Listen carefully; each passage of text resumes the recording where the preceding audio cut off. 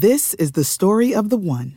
As head of maintenance at a concert hall, he knows the show must always go on. That's why he works behind the scenes, ensuring every light is working, the HVAC is humming, and his facility shines. With Grainger's supplies and solutions for every challenge he faces, plus 24/7 customer support, his venue never misses a beat. Call quickgrainger.com or just stop by. Grainger, for the ones who get it done. This episode of Blue Shirts Breakaway is brought to you by Robinhood. With Robinhood, you can invest in stocks, options, and ETFs right from your phone. You can even spend and earn interest on uninvested cash. And with fraction shares, you can buy stocks in any amount, including from companies like Apple, Amazon, and Tesla for as little as $1. And that's with no commission fees or account minimums. So whether you're new to investing or ready to learn or just looking for a better experience, stop waiting and join the 10 million users on Robinhood today. Listen, my listeners, or listeners of Blue Shirts Breakaway, can start it by getting a free stock by going to blueshirts.robinhood.com. That's blueshirts.robinhood.com. All investments involve risk. This is not investment advice, a recommendation, or a solicitation for any security. Other fees may apply. Visit rbnhd.co/fees. The free stock program is certain to subject to certain limitations. Annual percentage yield, APY, on uninvested cash is paid by program banks and is variable. Robinhood Financial is not a bank. I will get better at that as I go. Big show today. I have our friend Jeff on talking about his trials and tribulations of being a Devils fan. And we go through a bunch of different things from Tony DeAngelo in this entire week. So let's get to Mark Messier, shall we? Hi, everybody. It's Mark Messier, and you're listening to Blue Shirts Breakaway, the #1 Rangers podcast.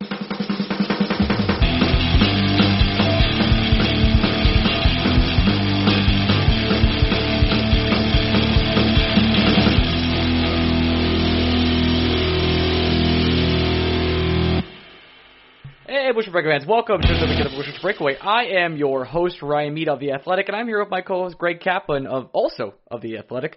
Greg, say hello. I'd like to open today with a statement. Okay. Before... Okay, go on. I was going to open up with something else, but I think I know what it is. Go on. I want to say, after today's breaking news, that it is clear that Carlos Beltran is innocent of any wrongdoing. Yeah. If he was guilty, so he would have been suspended. I was going to give you a list of topics. I was going to say, hey, we have some choices to open the show. We could talk about Igor Shesterkin, who I still pronounce incorrectly. We could talk about Georgiev's trade value for a prediction you made. We'll get to in a second. Not important. Yep, Tony DeAngelo, another hot week. And he's welcome, but not important. Yep, I got married. And then I was thinking the last... Most not important. Yep. And then I was thinking Carlos Beltran would be the last one in his innocence. So I'm glad you chose the one I believed you were going to choose. It truly shows that I do know who you are. Okay. Anyway. So you were saying... did your Wi-Fi cut out or are you still there? I cut out for a second, so I have no idea what you said. Oh, wonderful. Okay. So what I said was it shows I truly know who you are in Carlos Beltran. So... he got away scot-free. Would you like to save that for the end of the show, or just get it out of the way now? We might as well get it out of the way now. I get why he didn't get punished. I don't. I actually don't. Yeah. It's simple. One, Manfred said that he will never hold the individual players. This was Manfred's words back in 2017. He said when it comes to sign stealing, he's not going to hold individual players responsible. He will hold organizations responsible because it's the organization's duty to understand the rules and correct behavior that is in violation of those rules. Okay. Second, the most obvious one to me is he just doesn't want to deal with the Players Association. He doesn't want to have to deal with arbitration. He doesn't want to have to deal with hearings. He doesn't want to have to deal with punishing teams that signed players when they weren't on those teams when the infraction happened. I think it makes perfect sense. It's just too many variables go into the fact that, you can't, is Jake Marisnik going to get suspended 20 games because he was a part of the 2017 Astros and now he's with the New York Mets? Yeah, probably not. Your gut reaction, and I know you said, someone asked us this on Twitter, did you feel like the punishment was enough? Because to me, I truly don't feel that way. What do you want them to do? I guess what do you want them to do? I guess both the GM and head coach got fired, so that's the 1-year suspension doesn't matter at this point, right? It's sort of a permanent thing. Right. But the draft picks, like, that's just so limited. Draft picks at $5 million, that's like nothing. The draft picks also eliminate your spending power in the draft. They're not just losing the picks; they're losing the slots assigned to those picks. Got it. So the Houston Astros, when the New York Mets have like $9.5–10 million to use on signings for the players they do draft in the 50 rounds there is in the MLB draft, the Astros are going to have like $3.5 million to sign the players they want to sign. Got it. So you're not just losing the first and second round picks. That high schooler that you may have wanted to try and buy out of his college scholarship, it's going to be awfully hard to do it if you're the Houston Astros. All right, well, let's Adam Fox just scored. We're recording during the game. The Rangers are now up 3-1 against the Islanders, so that's good news. That's your boy keeping your back there. Let's get to the Rangers. We'll go back to Carlos Beltran later. Been an interesting week. I don't even know where we want to start. Do we want to start with Lias? Do you want to start with Tony? Do you want to start with Georgiev? I want to start with Tony because it obviously lit up our Twitter when it was happening. I threw the rabbit ears on the ice and he didn't put them on his head. Actually, he didn't even respond. First and foremost, Tony, you're welcome. You are.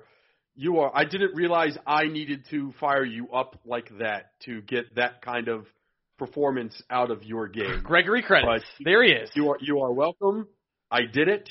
I'm responsible. Nobody else, not even Tony, is responsible for what he did in that game. It is clear. You're not taking responsibility for Saturday. You're just taking responsibility for New Jersey. Hey, good Tony, bad Tony. It is what it is. We didn't record another podcast of me trying to tell him that the Rangers should look into his trade market again. So obviously, without that motivation, Tony DeAngelo reverted back to his old former self. Makes sense. So I guess I'm sorry for that one. But it was just funny because we post that podcast in the morning. We do. And I felt like... And for people that don't know, we recorded a athletic trade value assets piece where we went over the trade assets for the New York Rangers, including one of them being Tony DeAngelo, who was ranked like something like 15th in that trade column. Tell me it was my boy Adam Fox who just scored the third goal. I just said that. Yep. I just said it. I literally just said your boy Adam Fox scored a third goal. I didn't hear that one. I figured as much. Anyway, yeah. The funniest part about it is the funny part about we're gonna talk about the funny part about it, and then we're gonna talk about the shitty part about it, right? Yep. The funny part about it is the reason why we said the Rangers should look into trading Tony DeAngelo has nothing to do with whether we think he's a good defenseman or a bad defenseman. In fact, it's us saying he's having such a good season that it benefits the Rangers to see what his trade market is because he's quickly pricing himself out of the Rangers' long-term plans.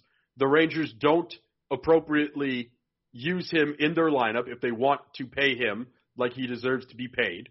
He shouldn't be paid like the third best right-handed defenseman on the Rangers. He should be paid like what top four defenseman, but the Rangers don't want to use him in the top four. So what are you doing there? It's a waste. It's a waste of money allocated to a superfluous asset. And then it's the fact that other teams are finally seeing what Tony DeAngelo can do offensively to make up for the fact that defensively he still isn't what you would want a defenseman to be. Then you add in the fact that the one position where the Rangers have accumulated so many assets that they could actually shop a talented player under team control is on the defense because the guy's not even here. The Niels Lundqvists, the Keandre Millers, the Igor Rykovs, the Matt Robertsons. These are guys that can fill that void for the New York Rangers, even if they can't play as well as Tony DeAngelo is playing right now. Again, the role the Rangers would expect those guys to play, it can be filled from within, which is not something we can say so readily about their forward ranks, which is why it doesn't actually make a whole lot of sense to trade Ryan Strome right now. But we're not. I want to clarify that we're not out here saying we need to trade Tony DeAngelo. Neither of us.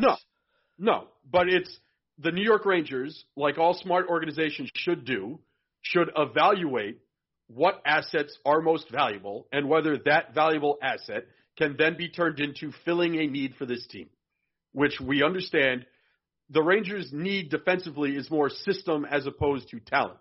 The Rangers' need at forward is more talent as opposed to system. So if you can take from a strength to address a weakness, you should always be willing to do that, which is why everyone is so confident and comfortable with trading Alex Georgiev. And that's why you should also be comfortable trading the New York Rangers' third best right-handed defenseman. Because another team might not view him as the third best, and you should take advantage of that team. I think Tony's legitimately changed his narrative over the past week. I know he had a really tough game over the weekend, and he got pretty. I don't think so. Look, it was a hat trick. It was a 5-point game. It's great, but It's not just that he had one game. He's been point producing all season.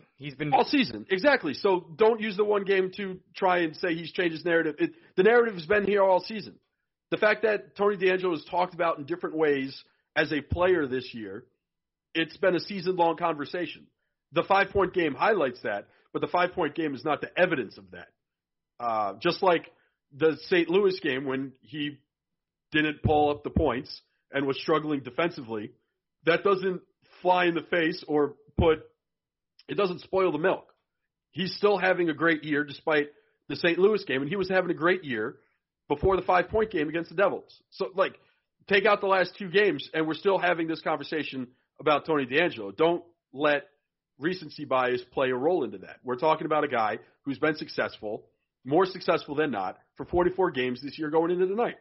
And it just so happens that he plays on a team with Jacob Trouba and Adam Fox, who are better all-around defensemen than Adam Fox will likely ever be. That's not really Tony DeAngelo's fault. Not his fault. It just happens to be the circumstance he's in. It's unfortunate, and I don't want anyone to paint to be like, you guys are libtards and you hate Tony. It's not that at all. It's not even unfortunate. If anything, it's fortunate for us that we can have a player like Tony DeAngelo on the roster and be in a position where we could actually talk about trading him. Other teams wouldn't be able to make this move. Not only that, but I think there's a chance, there's just such a slim chance that they change his handedness and maybe he plays left side. I don't know. No, they don't have to change his handedness. He doesn't have to all of a sudden learn how to shoot left-handed. There's no law that says you can't put a right-handed defenseman on the left side. That's what I mean. I meant on the left side. New York Rangers are just playing by rules that they've made up. It's not like the NHL is requiring teams to dress 3 left-handed shots and 3 right-handed shots. No, it's not a law. What New York Rangers want to do. Yes. But Tony's been a phenomenal player all season. I mean, he likes to rile up the Twitterverse, and everyone gets pretty controversial when talking about him. Right. Let's jump in. As much as we can talk about Tony the player, we have to talk about Tony the conversation. Sure. And we're going to do this. We're going to do this once. We're not going to spend a lot of time on this. Okay. If we spend more than 5 minutes on this, we apologize. Here's what it is. Right. Mm-hmm. He's an asshole. Just even if you take out the politics, just Tony DeAngelo has big asshole energy. For me, he's just a pot stirrer. That's more of what it is. That's fine. That's fine, right? If you don't like him because he's a big MAGA guy, fine. If you don't like him because he did some real dirty, disturbing shit in juniors, fine. If you don't like him because he will willingly get in your face and call you a piece of shit and mean it and spare no words about it, fine. I'm not telling you to like him as a person. I'm not. At the same time, Ryan, mm-hmm. I am not going to sit here and tell people how to root for the New York Rangers. If you don't ever want to root for Tony DeAngelo, that is your business. That's you. It is not my business. Yep. It is actually nobody else's business. Do whatever the fuck you want. If you want to boo him every time he shows up, give him the middle finger, call him a piece of shit, call him a dirtbag, that is your business. If you want to love him more for the fact that he's a MAGA guy, he's not afraid to express his beliefs, he stands up for what he believes and blah, blah, blah, all Please, that shit. Go ahead. Fine. I don't care.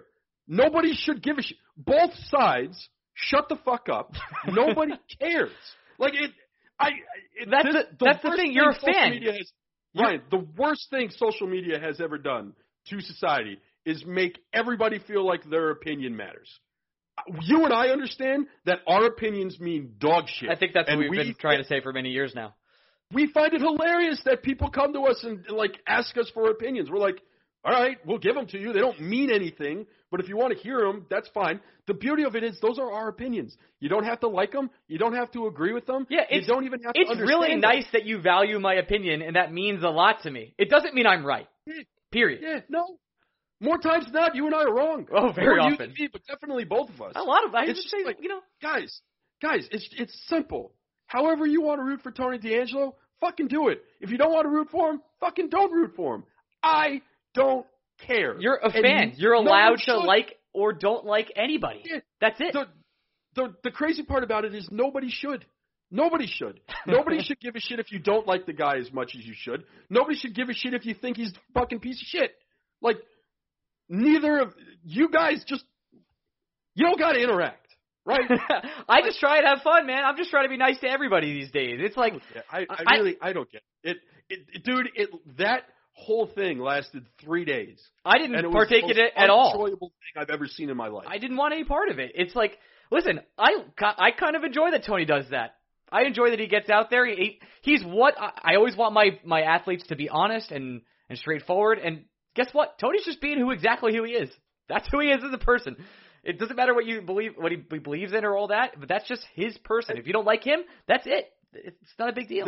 And it goes back to the little Twitter beef he and I had once upon a time. The most shocking thing about that Twitter beef, I wasn't even criticizing Tony D'Angelo. I thought he was aware that he was an asshole. Like, it blew my mind that Tony D'Angelo didn't think he has asshole characteristics. Most people that are that outlandish in their behavior like Tony is, not only understand they're an asshole, they are proud of it. So I didn't realize I was informing him. Did you check his? Wait, hold on. Did you check his card?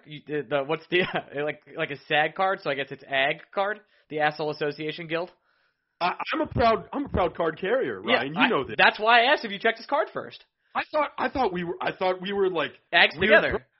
Yeah, I thought he and I understood each other's language, and then so it jumped out to me that he was like, "Oh, you could call anybody that." Blah, blah. I was like, "Buddy, it's a term of endearment from one to another." Again, we're part of the tribe. Tony D'Angelo is probably not a human being you and I would hang out with in any setting. No, right? There would be a setting where you hung out with him. On this podcast, at a bar, at a party. Yeah.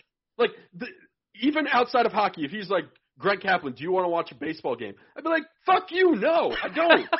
Like, well, okay. I don't know what to tell you. It's just, I don't know, guys. At some point, I get it. I think you have great reasons if you don't want to cheer for him. I don't think you're any less of a New York Ranger fan if you do want to cheer for him. I got news for both of you. I don't care because you know what, Ryan? I think it's time. That's it. At the end of the day, it doesn't impact me. So I like it's that simple.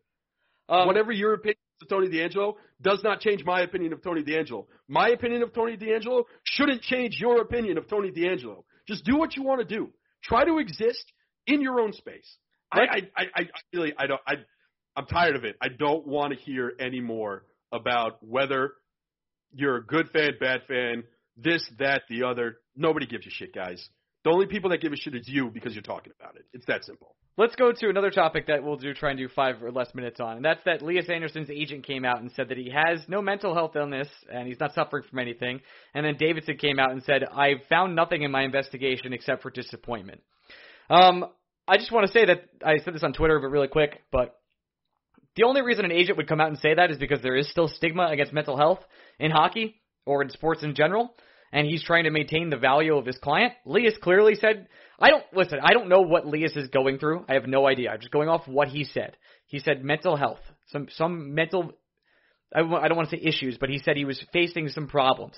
So I'm just going to go by what Lias said and not his agent, and his agent for me is just protecting him, and that's exactly what he did. I don't even think Drager had a problem there by going to release that information.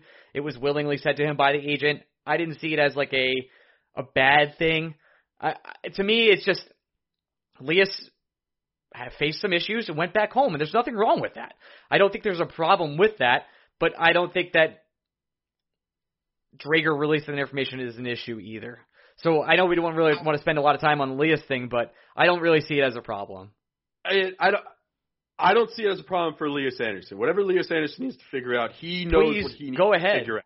Yeah, take all the time in the world you need, buddy. Whatever you have to do, whatever you want to do, it's your life. You only get one of them. Do what you think is best. It's none of our, again, another thing that isn't our business. It's not my business. What Lias Andersson is going through. I understand what the agent is trying to do. Obviously, the agent's number one priority is to make sure his client is his client's value is always at its highest possible point.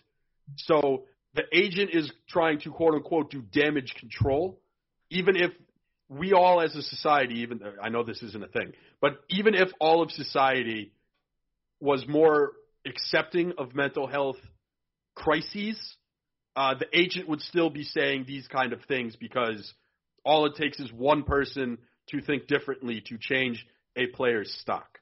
I think Drager was a little tone deaf in how he expressed that point. Maybe the wording was a little bit off, yes.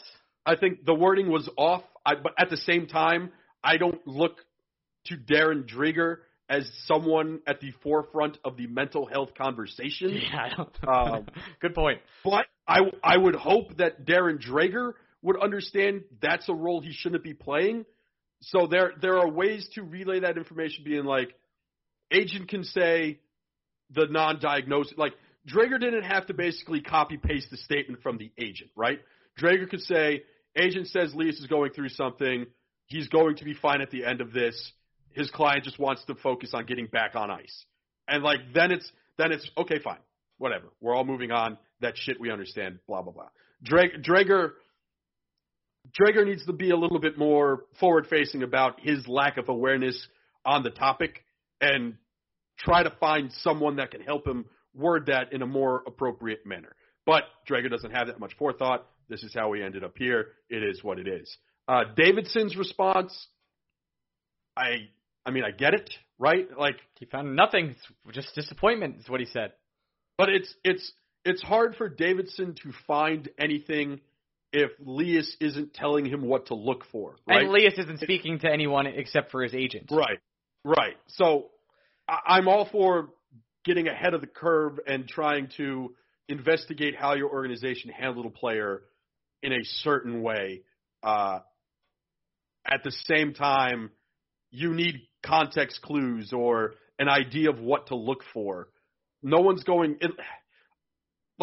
Well, Lias didn't take his phone call. If Lias would have took his phone call, and again, there's nothing wrong with Lias not taking his phone call, but then he can get to the bottom of it quicker. No, but it's just like the whole Akim Aliu thing. People knew what they were looking for, so it became a lot easier to identify. And when one person steps up and speaks out, it becomes easier for the next person to step up and speak out. I don't think I have full confidence that the Carolina Hurricanes did a full background check on Bill Peters the first time they hired him.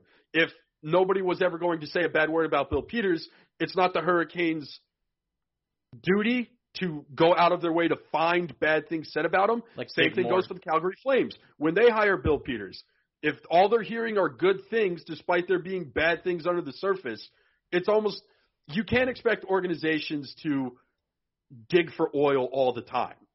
If they like a guy, they're not going to look for reasons to dislike that guy.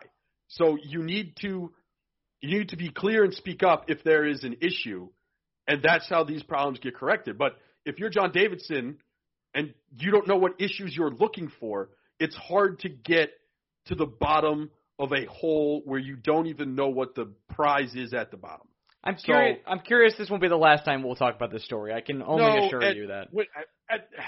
I was thinking about this more. I think we're getting close to a point where the Rangers might just let the clock run out on Lias Andersson and just keep him suspended until his entry-level contract is up. One more year? Like the whole next year? Yeah, I'm not sure, because, and as dickish as this is, if you're the New York Rangers, right, and Lias Andersson demands this trade and you immediately grant that request, it does set a certain path for players who don't want to go to Hartford, think they're ready for the NHL immediately, to all of a sudden follow that same path, knowing the Rangers will accommodate their wishes. And you have Kravtsov right there. You don't want to do that.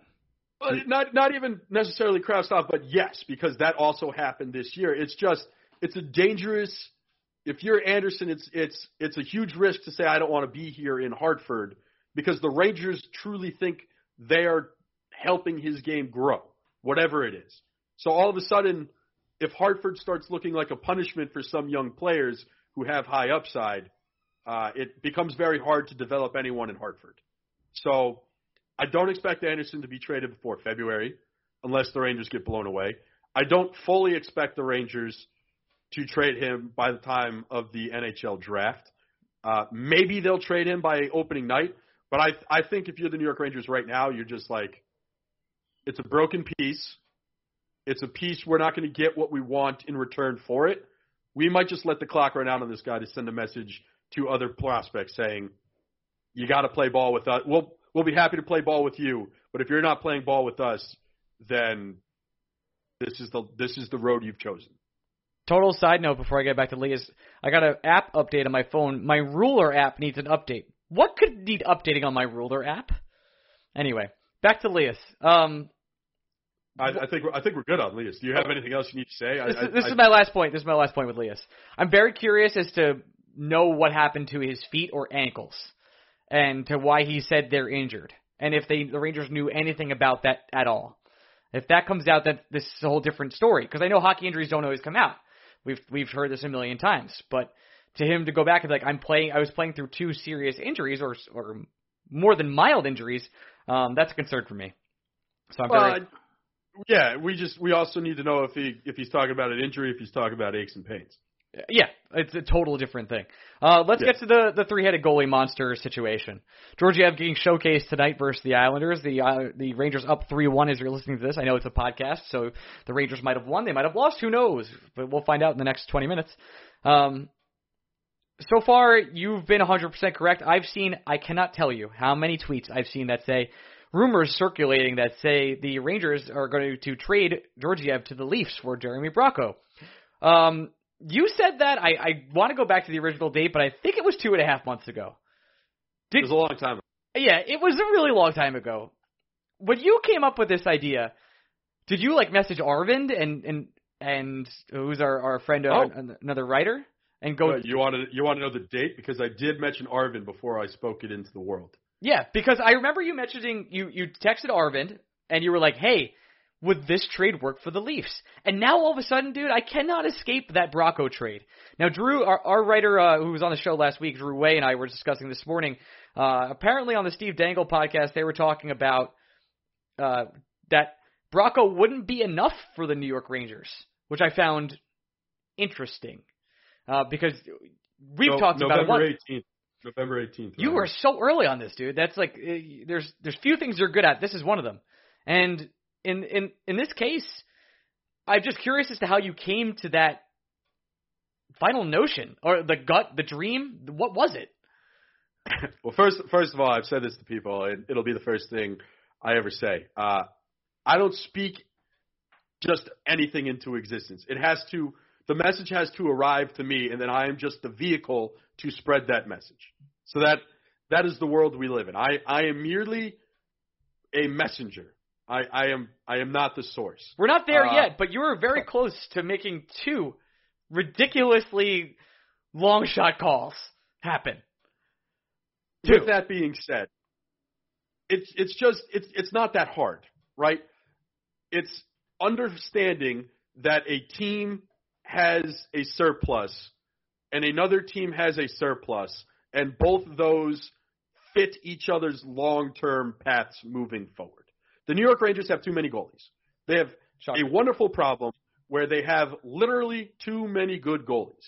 They have 3 that need to be on the NHL roster playing NHL games because none of the 3 either can't go to Hartford, have no reason to go to Hartford, or is the best goalie of their generation.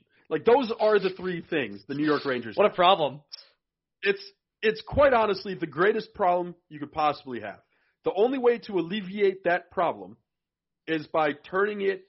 It's the same Tony DeAngelo conversation we're having, except for some reason it's more palatable. Why, I don't know. Maybe it's because people aren't as high on Georgiev long term than they are DeAngelo. I don't know what it is. But the New York Rangers have a surplus. If you're the Toronto Maple Leafs, you also have a surplus. You have a player in Jeremy Bracco who has this one thing that he's incredibly good at, which is creating scoring opportunities. It's beautiful. It's too good to be in the American Hockey League. He's proven it's too good to be in the American Hockey League. He put up 79 points in the league last year. Pretty good. Any other team doesn't even allow him to put up 79 points in the American Hockey League because by that mid-season point, they've already called him up full-time. It's what the Penguins did with Jake Gunsel a couple of years ago. It's what any other team would have done with Jeremy Bracco. But the Maple Leafs can't because the Maple Leafs have too many good fucking wingers that play the same side Bracco plays. He's not better than Marner. He's not better than Janssen. He's not better than Kapanen. And you're not going to play Jeremy Bracco on the fourth line if you're not rolling four lines. And if you're the Toronto Maple Leafs, you have no reason to roll four lines because your three lines are so fucking good. So he's stuck. He's just stuck in limbo. The only way to get him out of limbo is by moving on from him. But if you're the Maple Leafs, you don't just want to move on from him for the sake of moving on from him. You want to move on from him for something that fills a need for you. And what's the one thing the Maple Leafs don't have? A capable backup goalie. Someone that can give Freddie Anderson the night off and not immediately put you against the pin. It's clear as day. They need a goalie. The Rangers need forwards, specifically wingers. Specifically wingers who could play in the top nine. Specifically wingers who could play in the top nine and can score. I just thought it was really interesting that on the Dangle podcast they said that Bracco wasn't enough. What would you do if you got Bracco plus? I mean, in a way, we still kind of expect the Rangers to get Bracco plus. The plus we don't expect to be anything like a sexy. Third? Like a third-round pick. Yeah, that was my gut feel. On the high end. Look, if Steve Dangle wants to give us Janssen or Kapanen for Georgiev, I would be foolish to try to stop him. If he wants to overpay, we should let him. I'm not going to sit here on the podcast and be the stubborn guy that says, no, I said Bracco, it has to be Bracco. By all means, give us more than I think you should for Alexander Georgiev. That is something I welcome with open arms. I'm a little stunned that a Leafs fan podcast would say their top prospect isn't enough. I was very stunned by that also. When Drew told me that, I couldn't believe it. Yeah, it's super surprising. Again, I think if you're the Rangers and you're doing 1-for-1 and all you get is Bracco, I bet you feel like you gave up a little too much. But you still added a depth piece to your team in a section of need. So it's not a problem. Desperate need. And I had this conversation. Boy, I forgot who I had it with today, but I had it with someone. It might have even been. I promise I had this conversation. Either that or I had it in my head. I believe you. So, if the New York Rangers are currently in a position where Kreider's a free agent at the end of the year. Sure doesn't look like they're going to re-sign him to a 6-year deal. Ryan Strome is only here for another year tops. I had it with Shayna Goldman. I did have this conversation with Shayna. Okay. Hey, Shayna. There's a possibility the Rangers lose 2 wingers, not including Strome, to unrestricted free agency. Chris Kreider, Jesper Fast. They're both free agents at the end of the year. They could both walk. How do the Rangers replace those guys? Okay, so Kravtsov comes up to fill one need. If you don't add from outside the organization, then your next expectation is that Brendan Lemieux takes a step none of us ever really anticipated him to make. We're not saying Brendan Lemieux's a bad player. It's more saying that third-line winger who has scoring potential, you shouldn't be asking him to play top 6 minutes. That's how you create cracks in the armor. That's how you underperform if you think you're a playoff team. It's asking too much from certain guys. Brendan Lemieux was succeeding at what the Rangers were asking him to do this year before his broken hand. The New York Rangers should continue to try to create situations for Brendan Lemieux that mirror that. Asking him to now all of a sudden become a Jesper Fast flex player is too much. He can't be that player. That's not who he is. And there's a chance that Jeremy Bracco also isn't that player, but you're at least creating a scenario where you've added something from a surplus position to reinforce your roster in a way you wouldn't be able to do right now. Because, say, for example, Ryan, all right, the Rangers don't make moves. So now your 3 centers on your top lines, Mika, Strome, Chytil. Fine. That obviously is some form of successful. The Rangers have been successful. But now those 6 wingers, you're asking Howden, you're asking Lemieux to do things. Say one of them gets hurt, Ryan. Kravtsov no longer is an option in the AHL. You've already graduated him to a much higher leverage situation. Who's the guy that you would expect to not only fill in, but possibly succeed as a fill-in? That's not really that many options. I think DiGiuseppe is a fun, interesting player. That's not like... He's not that guy. I think Tim Gettinger, Boone Nieves, they all serve roles. They're not that guy. As much fun as it is to be hyped about the Lauri Puujiniemis and Morgan Barons of the world, they're likely not those guys either. So the Rangers' depth at wing, it just doesn't exist. So if you go into the season completely barren underneath what you have in the top 9, you're only setting yourself up for failure because it's impossible to expect those 6 wingers to be healthy for all 82 games. Kreider has missed games. Chris missed a lot of games. Buchnevich has missed games. Lemieux is missing games. Fost has missed games. Panarin is a god and unflappable. Literally, maybe my favorite New York star in like 10 years. I'm utterly in love with him. I can't say a bad word. Outside of him, Howden has missed games. Kakko has missed games. Yep, Blue Boys. You need depth. The Rangers don't have it. They have it at every other position but forward. At some point, you need to turn your surplus into areas of need for your team. And that's what Bracco for Georgiev is at its core. Sure, I obviously am high on Bracco. I think there's something that could be untapped in his game at the NHL level. If Bracco, Chytil, Kakko for years, sign me up, dude. That sounds so fun. Can I just say that saying Bracco Kakko sounds like the most fun of all time? Bracco Kakko. It's great. Rock'em Sock'em Robots meet Bracco Kakko Rangers. It'll be wonderful. Bracco Kakko Rangers is a great time. They really do. It writes itself. Let's do some 5-star questions, then we'll get to a quick break, and then we'll go to our friend Jeff, who talks about his experience of being a Devils fan. And he's quite level-headed, and I'm kind of angry about it. 5-star questions. If you want to leave a 5-star question for the show, you can go to iTunes, search New York Rangers or Blue Shirts Breakaway, and we pop right the hell up. All right, first question. You can leave a 5-star review, and then we'll read on the show. That's how it goes. FBI 2.0, frequent commenter, says, "Hey, guys, great job as always." Thank you, FBI. The Rangers' success at developing goaltenders is well documented and discussed. But what other positions, if any, do the Rangers show success at developing? That's a good question. That Panarin guy, by the way, just scored. Did he? So 4-1. Yep. Very nice. All right, well, that's a nice I don't want to say it. Never mind. I'm not going to say it. Don't want to jinx anything. Panarin, very good. I love him so much. I don't know if the Rangers show success at developing any other particular area. I mean, I guess you could say they developed good centers. They did Stepan. They did Hayes. Hayes just got paid. Did they really develop Hayes, though? I mean, he kind of signed after college. I'm not really sure how you feel about that, but I would say center if that would be the other option for me. Chytil would be a great example of this. Yeah, it's weird to say center because, I mean... We've had no centers?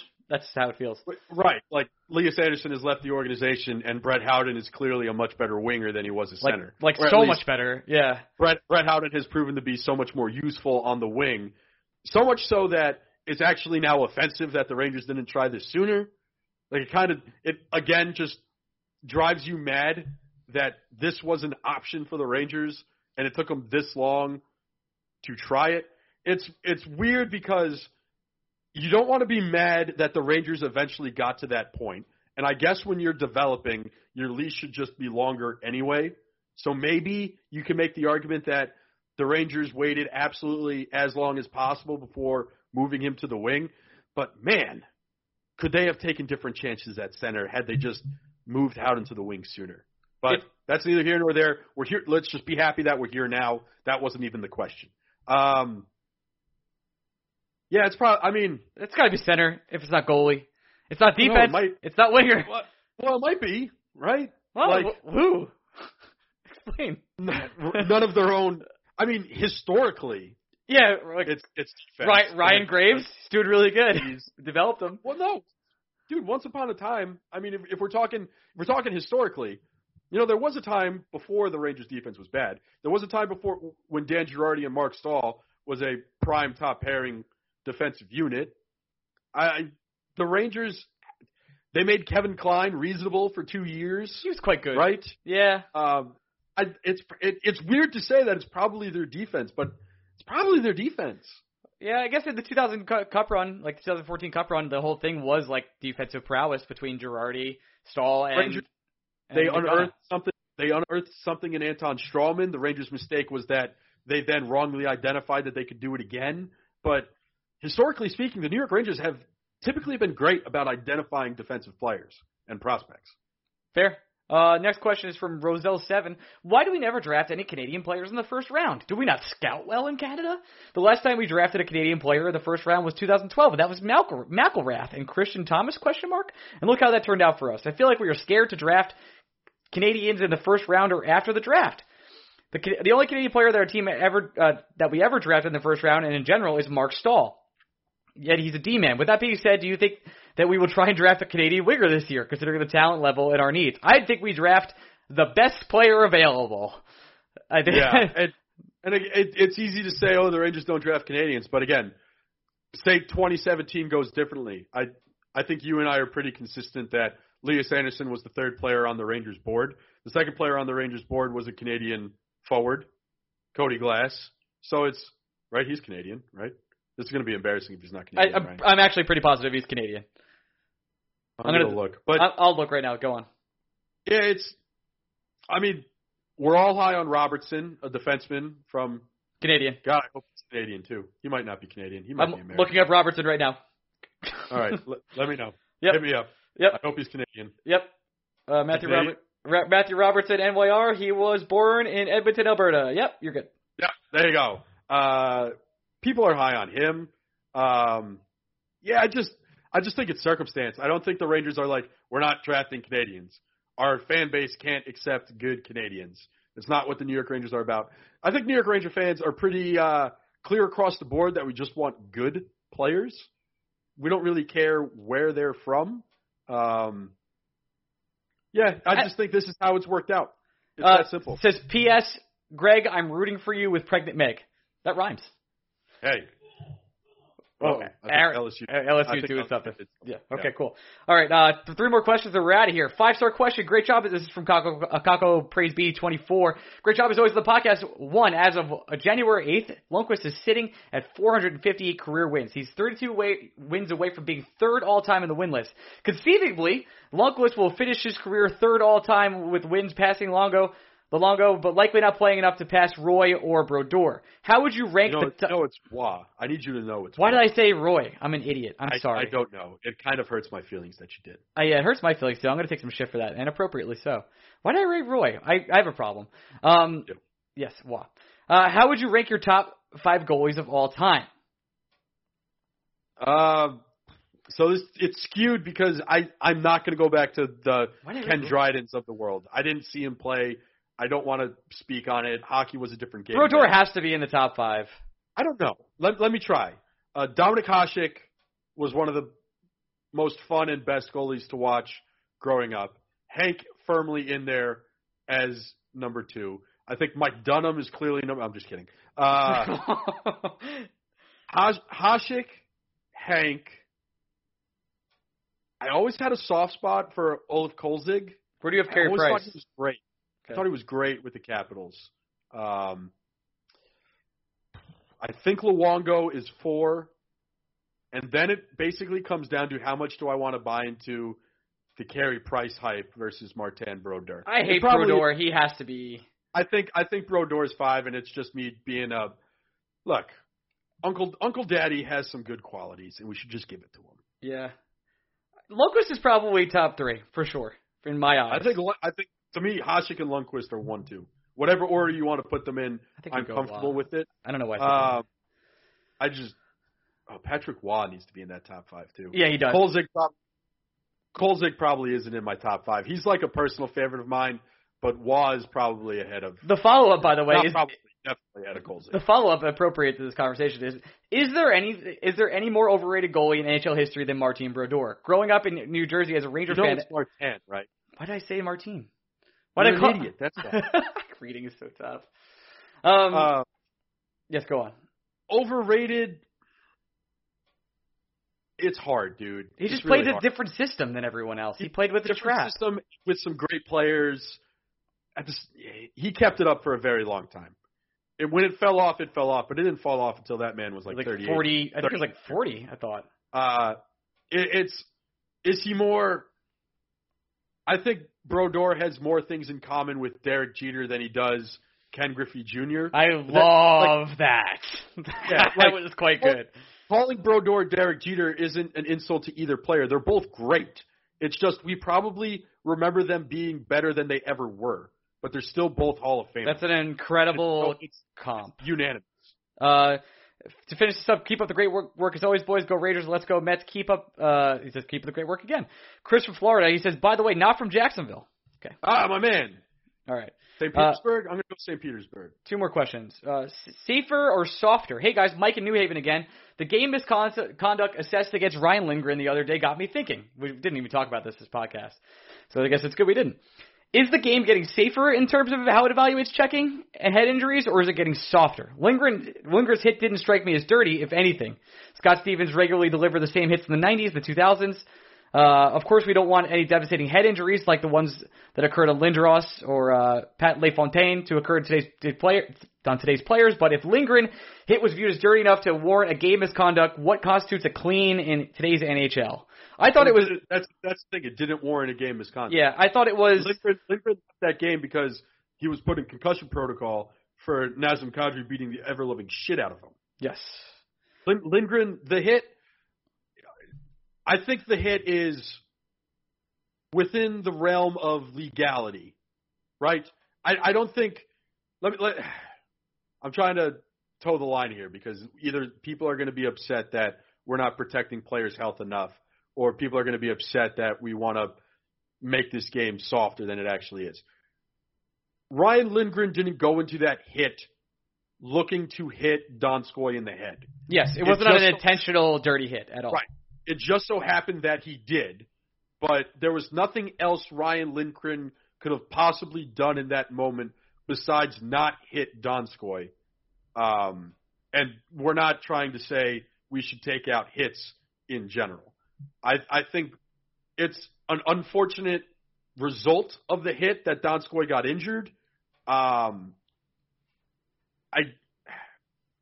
don't think the fact that Lindgren didn't face any supplemental disciplinary action speaks to how Lindgren did everything humanly possible to deliver a clean hit in that moment, and I think the league was right in assessing that. I think if more players approach the game like Lindgren versus how the nonsense Matthew Tkachuk pulled this weekend with Calgary and Edmonton. Now, I'm not here to say Zach Kassian is a saint for ragdolling Tkachuk around the ice, but Tkachuk's hits were inherently dirty. Like, Tkachuk's goal in those moments Tkachuk's were not first hit was incredibly dirty. Right. Like, out of this world. Tkachuk is making that hit to injure a player, whereas Lindgren is making that hit to stop a play. It's a hockey move comparatively to an assault. It's totally different. It's like if you hit a batter in baseball, it's not because you did it so intentionally, right? Mm-hmm. Sometimes you're just trying to pitch inside. There are obvious times where you're trying to hit a guy. And we throw behind him. Sometimes just you're trying to pitch inside and the ball gets away from you. And I think that has more in common with Lindgren's hit than, say, the hits Tkachuk made this weekend. I don't think the league is trying to make the game softer. It's just trying to make the game less egregious, which, oddly enough, I think is why the league fucked up by not either fining or suspending Kadri for chasing down Lindgren for a clean hit and then taking Lindgren out of the game. I get that he was given a 10-minute misconduct and given an instigator penalty, but that should have cost Kadri some money, and that shit is stuff the NHL needs to take out of its game. This last question is one that is not going to go over well on this podcast, I don't think. That's okay. This is from What Crap My perfect podcast checklist includes 3 things: the Mets, the Rangers, and a person ranting about at least one of them. This one checks them all. Love the work. Keep up the work. Keep it up. My question is, with D'Angelo's play this year, would you consider him an elite offensive talent on defense? I would say he's not elite, but he's definitely very good. I mean, he's probably one of the best offensive-minded defensemen this league can offer. We just wish he was a little bit more responsibly defensively, or just even baseline responsible defensively. I'm not asking him to be Erik Karlsson. Yeah, he doesn't need Erik Karlsson to be successful. But if he was like 5% better defensively, God, it'd be hard to keep him off the ice at all times. He would be one of the best players for a long time on this team if he could play above baseline defense. This is the next part that you won't enjoy. Well, before we get to that, I will say there are a couple of people who slid into our Twitter replies this week asking why I don't talk about Southampton as much. Southampton on a fucking roll, Ryan. Okay, let's finish this, then you can finish with that. 1 second. Fair. Then I'll let you roll. I promise. Okay. Additionally, if management were to decide to extend him long term and trade Jacob Trouba, where could you see him going and for what? I heard Vegas only has 1 right-hand defenseman, and Peyton Curbs is very good, but their cap space is probably an issue. It's from Dan from LA. I don't think they're going to trade Trouba despite nothing. They're not trading him. They're just not happening. Trouba's as good of a season that D'Angelo is having offensively. Trouba's been the better defenseman, and at some point you have to play defense. You have to play defense a little bit, right? And it's again as great as D'Angelo has been. This is a team that has 2 quality right-handed defensemen that can play on the power play if the Rangers so pleased. They already do. They just play on the second unit. But there's nothing keeping Trouba off the first unit. There's nothing keeping Fox off the first unit. Again, we like what Tony DeAngelo is doing this year. It's an embarrassment of riches what the Rangers have on the right side of their D. And it's just clear to me that Tony DeAngelo is the 3rd most important person on the right side. Again, if the New York Rangers want to play in a world where their right-handed defensemen are allowed to play on the left, this is a different conversation. We just don't live in that world. I don't know. It's difficult. I don't see any scenario in which the Rangers trade Jacob Trouba. 2, I don't think the New York Rangers would ever get back equal value in a Jacob Trouba trade. And 3, you can get back equal to better value in a Tony DeAngelo trade so easily that, again, that should be the deal you should be making if you're going to trade a right-handed defenseman. Because, again, he's your 3rd best on that side of the ice. Let's go to a break, and we'll go to Jeff, and we'll come back. Yes, I know. We'll come back and do Southampton. Conference Championship Week is here. 4 teams, 2 games, so little time left in the season. Don't miss out. Get in on the action with DraftKings Sportsbook, America's top-rated sportsbook app. With so much going on this week, DraftKings has great promotion running every single day. From odds boost to free bets, they have it all. This week only. Bet any star player to score a first TD of the game with 10-1 odds. It doesn't get better than that. Plus, DraftKings Sportsbook is safe and secure betting app. That's good. You can deposit and withdraw your funds at your convenience. And to top it all off, DraftKings Sportsbook is offering the best sign-up offer to date right now. You won't want to miss this.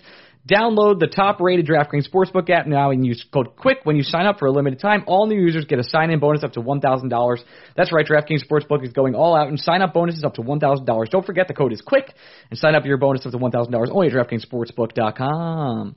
Must be 21 years old or New Jersey only. Bonus comprised of a first deposit bonus and first bet match, each up to $500. Deposit bonus 25x playthrough. Restrictions apply. See DraftKings.com/sportsbook for details. Gambling problem? Call 1-800-GAMBLER. Back to the show. Hey, we have our first guest and resident Devils fan, of a frequent guest of the Blue Shirts Breakaway whenever we want any Devils takes, because Keith is no longer a Devil, and also, I don't know, doesn't really talk to us a lot lately, or me, rather. I'm sure him and Greg text daily. Jeff, say hello. Hello. Thank you so much for being on, especially after your so many tragedies you've faced in the past few weeks. There's so much to go through from the beginning of the season. Let's start with drafting Jack Hughes. Since then, you've gone really downhill. How's that feel? It feels pretty good. I think the kid's going to have a bright future. He's been okay this year so far. Hasn't really broken out, but he's only going to get better with age. So I still like the pick. Okay. Well, that's not the response I wanted, but that's okay. So then I'm not going to give you anything else. Okay. Well, the injuries. What's going? Actually, let's get this forwarded out here. What's going on with Jack's injuries? And because I haven't really been following why he hasn't been playing. So they're calling it an upper body. I don't really know exactly anything more than that. It seems to have taken place during the Bruins game a few weeks ago or a week and a half ago or so. I would guess that he just kind of got hit a bit hard on this one particular check behind the net by Chara, and maybe he's got some bruises or something that they're just waiting to heal. There's no real need for him to be playing right now, so they're probably just being precautionary with it, and he'll come back whenever he's ready to come back. Are you saying we can't rule out the possibility that he's just a chicken shit and doesn't want to play Capo Caco? I highly doubt that that's the case. I don't know. But you're saying we can't rule it out. There's a lot of evidence. I'm saying if I said to rule it out, you guys wouldn't rule it out anyway. So what's the point? That's probably fair. Where were you the moment you read that your GM was fired or let go or mutually agreed to part ways? I can't figure out which one it is. It happened. Well, he definitely got fired. The mutually thing is just it's a nice way to put it. I found out because Greg texted me, "Oh, Shiro got fired," and then I'm working, so nobody was expecting news. So I'm not really checking my phone. Yeah. And yeah, he's out. Don't really know what's going on. I'll leave you guys to your questions about it. But really just shocked more than anything. But it's in my mind like not the worst idea, but also not the best right now.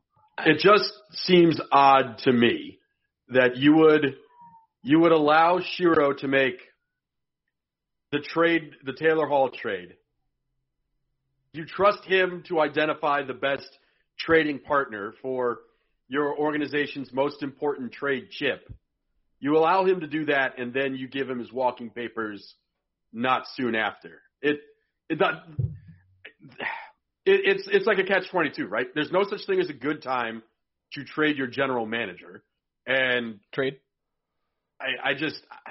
Or fire your general manager. I was like, where do you go? Hey, look, general manager. When we get it back in return. Yeah, what do we get for Shiro? Right. Maybe common sense and decency. I don't know. Probably trailing. It seems weird that an organization would fire their GM after such a short period of time between that trade happening and the obvious firing. Like, what, if anything, the Devils were playing better since the trade? Question mark? Yeah, but it's not like any of the pieces in the trade are on the ice. It's the only thing that's changed since the trade is that Hall's no longer out there, and the more time goes on and the more the team seems to play better, you start to wonder whether or not he was an issue or he was the issue that was kind of stopping this team from taking the next level. But that's a whole different conversation. But is that a hot take? Because I feel like it is. That's not a hot take. I mean, who's not thinking that at this point? Everybody's talking about how Nico has more confidence, how the team just seems to be playing with a different type of energy. That could go along with the coach leaving as well, because they kind of happened about the same time. But allow me to tinfoil hat this Shiro thing, because there is some logic to why he would be let go now after the Hall trade, after getting rid of Hines. Like, what's really going on here? So, like, a few theories that I would have was that it's just kind of fallout from the Hines deal. It seemed like Hines kind of got a bigger chance than he needed to prove himself here. A lot of people felt he should have been fired in the first 2 weeks of the year. He's eventually let go in December or late November. I can't remember the exact date. But it from things that I've heard from a certain ex-player and other stuff, it seems like Ray and Hines were pretty tight. It's one of his guys from Pittsburgh. Ray came over. Johnson gets promoted to, or Sullivan gets promoted to the NHL. Hines is now the AHL coach. He brings him over, and now he's the head coach in New Jersey. So they're buddy-buddy from back in the day. And, you're never going to find somebody in the league who's going to say a bad word about John Hines. He's apparently the nicest guy that's ever existed, which is why he keeps getting chances. We got another job immediately? Immediately. With somebody that he knew from college. Like, he was like his college roommate or like on his college. Old boys club, baby! Yeah. So anyway, maybe it was a situation where Ray didn't really want to let go of Hines, and now they're searching for a new coach, obviously, for the team. So there have to have been some discussions about what the future of the team holds. And it seems that Ray had a different idea for where the team is at than where ownership wants the team to be at. So that timing kind of makes sense. Regardless of what happened with the Hall trade, I think you have to keep him on to make that deal. If you bring in a new GM or Fitzgerald as the interim GM is trying to trade your most valued asset, I don't think that's the best interest of anybody in that situation. I don't know what the return would look like if you had somebody just kind of filling in, trying to get shit done. I feel like the other GMs would kind of hold you over a barrel.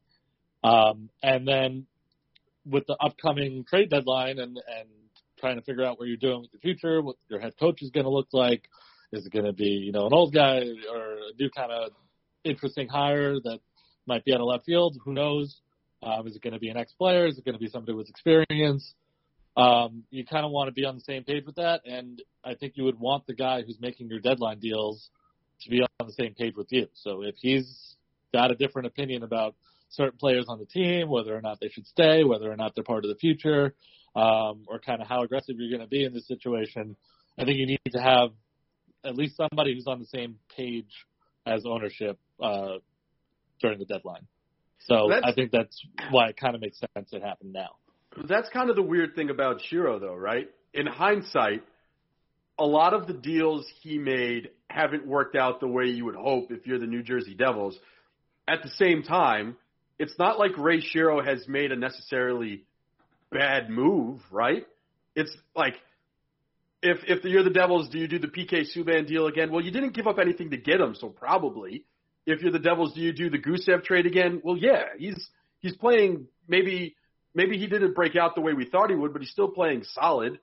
He's playing unreal right now. He's been on a tear the last 15, 20 games or so. And his 5-on-5 numbers are way too just you run down the move, the Sammy Vatanen deal for the most part has worked out for the New Jersey Devils. Wayne Simmons on a 1-year deal, that's a no-risk move. It's not – Simmons hasn't necessarily played the way you would expect him to play as well, but, again, it's a 1-year, $5 million deal because you had the cap space, so what does it even hurt? I guess if there's any mark against Ray Shero, it has to be the whole entire goalie situation, right? At some point, something had to be done, and yet it seems like nothing was done. Everybody knew this was going to be a weakness. Everybody knew this was a need they needed to address, and yet it wasn't addressed. Yeah, that's definitely the biggest black eye on him right now. And that also might point to where the timing comes up, because Corey Schneider just got called up for last night's game but didn't play. Domingue still did, so maybe some decision about what to do with him, or if he should stay or if he should go, or we're trying to bury salary, or whatever the hell's going on. I don't know what that deal's about. But it's not just that he didn't address the goaltending this season. He didn't address it last offseason either. And like you're saying, I disagree with you on whether or not most of his deals have panned out. I think the trade that hasn't worked out the most for him that you like to bring up is the Grabner trade, where Grabner just did nothing for us. And you guys got Rykov plus a pick that you traded away, and Rykov. I was trying to be complimentary of most of his moves. He made good moves that you would expect to work out. They just haven't worked out. I think he's, as far as trades go, I think he's crushed all of them. Like I said, the Grabner one, whatever, it's still worth a shot. But he seems to have won every single one. He made a good, gave up Henrique for Vatanen. He gets Palmieri for picks. He got Johansson for picks. He got Subban for basically minor picks and salary. He's winning most of the deals that he's done. Obviously the Hall one as well. But it's kind of the free agency thing that has really been his failing point. They go to the playoffs 2 seasons ago. Do you know what they did the next offseason? Who they added in free agency? Nobody. Yeah, I was going to say no one. Essentially, yeah. They got Curtis Gabriel and they got Eric Greiba, and I think those were the 2 biggest free agent Our statements stand. They had that offseason. Yes. Yeah. So they make the playoffs by a single point on the second to last game of the season. Hall wins the MVP. Kincaid has an incredible run because Schneider was off the face of the planet 2 years ago, no less. And then that offseason, they do nothing with the goaltending. They have Blackwood in the pipeline. And Schneider goes down to start the year. Kincaid struggles. And then January 3rd comes around. And guess what happens? The team is, hold on, I wrote it down here, 15, 17, and 7 to start the season. Nothing has been done about goaltending. Hall's kind of struggled to start. He's about to get injured or soon, or was recently. And they give Hines a 2-year extension when the team is playing its worst hockey since he took over with a team that went to the playoffs the year before. Right. And they give him a 2-year extension. We lost Greg, Never by the made way, any for sense like to a me. couple seconds. I'm sure he's coming back right now. No worries. I got time. I don't know what you're talking about. I don't want to. Keep going. I heard Hines gets extended for 2 years. I got booted. It's all good, man. Beginning of January. Team's in the shitter. Not looking great for the playoffs. Hall goes down. They lose the rest of the season. Hines would have been, expiring at that point anyway. But they gave him a 2-year extension at that time. It doesn't make any sense. It only points to the fact that Shiro really thought that Hines was his guy, and they were in it for the long haul. And then apparently it came out today that Friedman reported that Shiro also got a 4-year extension around that same time last year. Oh, for real? So clearly at some point the ownership thought that this is the path they're headed on. It's just kind of a bumpy start to the season. And that they're going to figure it out. And then they get really aggressive in this offseason. That's what the biggest excitement around the Subban thing was, not just that he was coming, but that it seemed like the team was going to be aggressive and make a push to be, a playoff team rather than just, a kind of borderline thing. Like they're trying to add pieces. Then they get Gusev, which is turning out great. But obviously we wish the team was in a better spot. And they struggled to start the season. And Hines should have been let go way earlier. And he wasn't. And I think that they kind of held on. Shiro kind of fought for him too long. And then just disagreement where the team is at. And Greg, we were tweeting about this a while ago after the Hall trade. I sent you a video of Shiro on the intermission report talking about the return that they got. And he said some pretty alarming things, which kind of indicated to the fact that he didn't think that at the end of this great offseason that they had, he didn't consider the team a contender or a playoff contender at the very least. He called Hall's MVP thing just a great story for the team and not really referred to him as a cornerstone of what they were building. That's Yeah, and then he said that they were going to offer him. They were going to offer him a 1 or 2 year deal. Yeah. Are you That nuts? doesn't make any sense. He's the best player that we've had in the last decade. And Kovalchuk was kind of in that decade. But you don't get players like this all the time, and you're going to offer him a 1 or 2 year deal, regardless of his salary. You don't even do a starting point, consider maybe 4 or 5 at the very least. Not even that. It's just it's a stubborn acknowledgement that you don't care what the market is. You offer what you want, and the player either better accept or you're just going to be better off without him. It's one thing if you think that Taylor Hall only has 1 or 2 Taylor Hall-esque seasons in him. I guess you can make that argument, but there are 0 scenarios in which that man accepts any contract under 6 years. That's his market. And if you were worried about him not accepting the short-term deal you thought he was worth, you should have been shopping him a lot longer than before the season started. Yeah, it doesn't make any sense. It doesn't make a lick of sense at all. So do you think that Shiro at some point was okay, Schneider's going to get back to what he used to be, which was an elite goaltender at one point in time 5 years ago or 4 years ago, whatever it was at this point? Is that a question? I guess so, yeah. I was asking if you think that Shiro was his logic against going to get another goalie? The real problem is the Blackwood situation. Either he's got to be the starter in the AHL, or if he's going to be platooning with Schneider in the NHL, you have to have a veteran guy already in the AHL to call up whenever to rely on, because there's no way that both goaltenders are making it 82 games. It just never happens. You literally never see that. And they didn't do something about it until not only was it because Schneider was struggling, and then Blackwood was struggling as well to start the season, but he's gotten better and has been playing pretty well before his most recent injury. Don't get me started on why they played him the other night. But then they traded for Domingue, who's nobody. They literally gave up nothing to get him. The conditions on the pick that they did give up were that he needed to play 7 games. So for the first 6 games that he was playing for us, he was essentially free. So for some reason, we're just picking things up off the scrap heap and just putting them out on the ice. And that's the NHL team that we're fielding these days.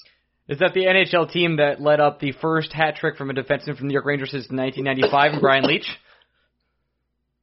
That would be the one in the same. Very nice. What was that like getting the legend Tony DeAngelo, New Jersey's finest, just shoving it down your throat? Was it good for you? Actually, was not watching the game that night. Oh, okay. I don't remember what I was doing, That's probably a good idea. It was a wonderful game, but probably not for you. But you did have the opportunity to beat not only Tampa Bay, but I was skiing. In fact. Well, that's a nice brag. I went to the big snow in the Meadowlands, and it was very mediocre. Oh, okay. Well, shout out to the Meadowlands. You also beat the Tampa Bay Lightning and the Capitals back-to-back, which is also an accomplishment. So I guess this season, I put a bow on this conversation, rather, is what is the future, or is there a new GM they're looking at, or what's the plan now for the Devils, who are obviously going to be competing with the Rangers for the last spot in the Metro this year? That's really like my only main gripe with the firing is just like a what now type thing. Seems like you have no plan in place. Yeah, there seems to be nobody at the helm of the ship right now. I guess it's Tom Fitzgerald. Lost Greg again. And maybe Martin Brodeur is like the new GM. How is Marty tricked himself into being a GM? He was an assistant GM / scout for St. Louis briefly after he retired with them. Mm-hmm. And he has been doing some hockey ops things with us this year, but other than that, no real qualifications, which, I mean, who does know what they're doing in the GM world? Not a lot, like six guys. So I would just like to see some sort of figurehead that is having a plan of where they want this to be. Keep in mind that our owners include Josh Harris, who also owns the 76ers, who were part of the team that did the process. Now, the Devils did not purposefully do the process, it seems, but they kind of did away with enough number 1 overall picks that sure, why not? And then also no coincidence that it was Sam Hinkie and Ray Shero are not there to see out the fruits of their labor. So I don't know what's going on, but I would like to see somebody kind of take the reins, and hopefully Fitzgerald can guide us. And the good thing is that the problems I have are not with the play on the ice right now. The players seem to be playing better. Nico's going off. Gusev is going off. Hopefully Jack will get back out there and he can develop a little more. So it's not actually stuff on the ice. Salary cap situation is fine. Schneider and Subban seem to be like the only major gripes there, but there's so much other space that it's not even worth worrying about right now. So it's not like we're left with like our pockets turned out, but I just don't know where we're headed from here. But hopefully it's to another number 1 overall pick. Well, I'll be extremely upset. Like, I can't even tell you the amount of upset I'll be if you get a top 3 pick this year. It's just going to be, I don't know if we can be friends anymore, Jeff. Just, I do love you a lot, but it just feels like it's wrong. I mean, I'll take it. Now, it's a fair trade-off. That's true. Now, us getting a number 1 or overall 2 overall pick, I'll be okay with that, as you probably knew. Gregory, are you okay and back? Probably not. Okay, sounds good. Well, Jeffy, I'd like to end this conversation with you, and I've had a pleasurable time talking about the Devils. I wish you all the best of luck, except for Jack Hughes, moving forward. And we play one more time this season? Is that the facts, or are we done with the season series already? I think there might be one more at Newark. I think there's one more in Newark. Correct. Jeff, thanks so much for coming on. Do you have anything to plug before Thank you go? Thank you for having me. No, that's it. Go Devils. Sounds good. Love you, buddy. Fuck the Devils. Bye. Bye. Okay, that was a great interview with Jeff.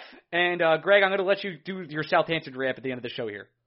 I'm going to be – they're just on fire, dude. It's that simple. We really don't have to – You're not getting regulated? Relegated? No. Right now, I think the Southampton is closer in points to playing in Europe than they are to relegation. They've been on a tear. They've been beating teams they have no right beating. But more importantly, Carlos Beltran, because that's what I want to end with. Okay, cool.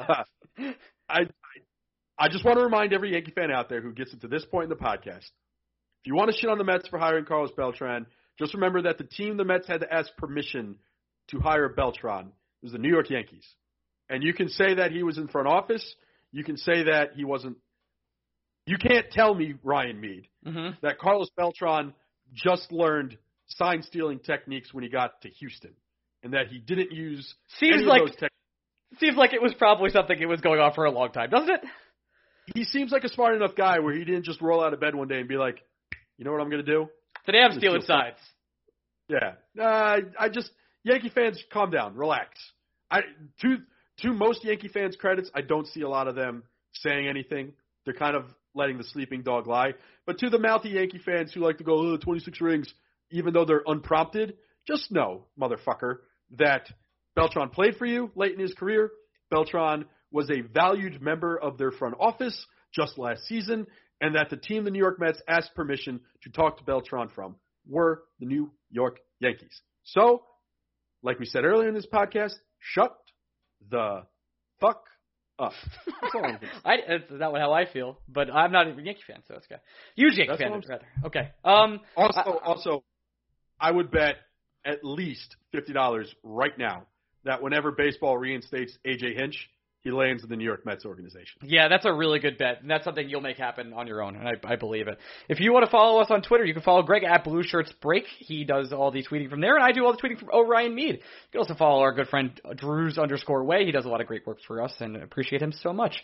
I want to thank all our supporters and everyone that messaged me and said really nice things about me being married today. Thank you so much. It really means a lot to me. I want to thank Eric. I want to thank Ben Weber. I want to thank Benjamin Waters, Tori from Manhattan.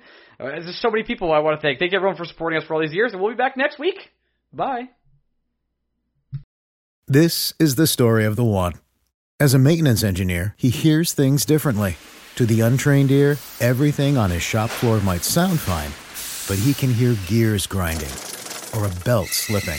So he steps in to fix the problem at hand before it gets out of hand. And he knows Grainger's got the right product he needs to get the job done, which is music to his ears. Call, click Grainger.com, or just stop by. Grainger, for the ones who get it done.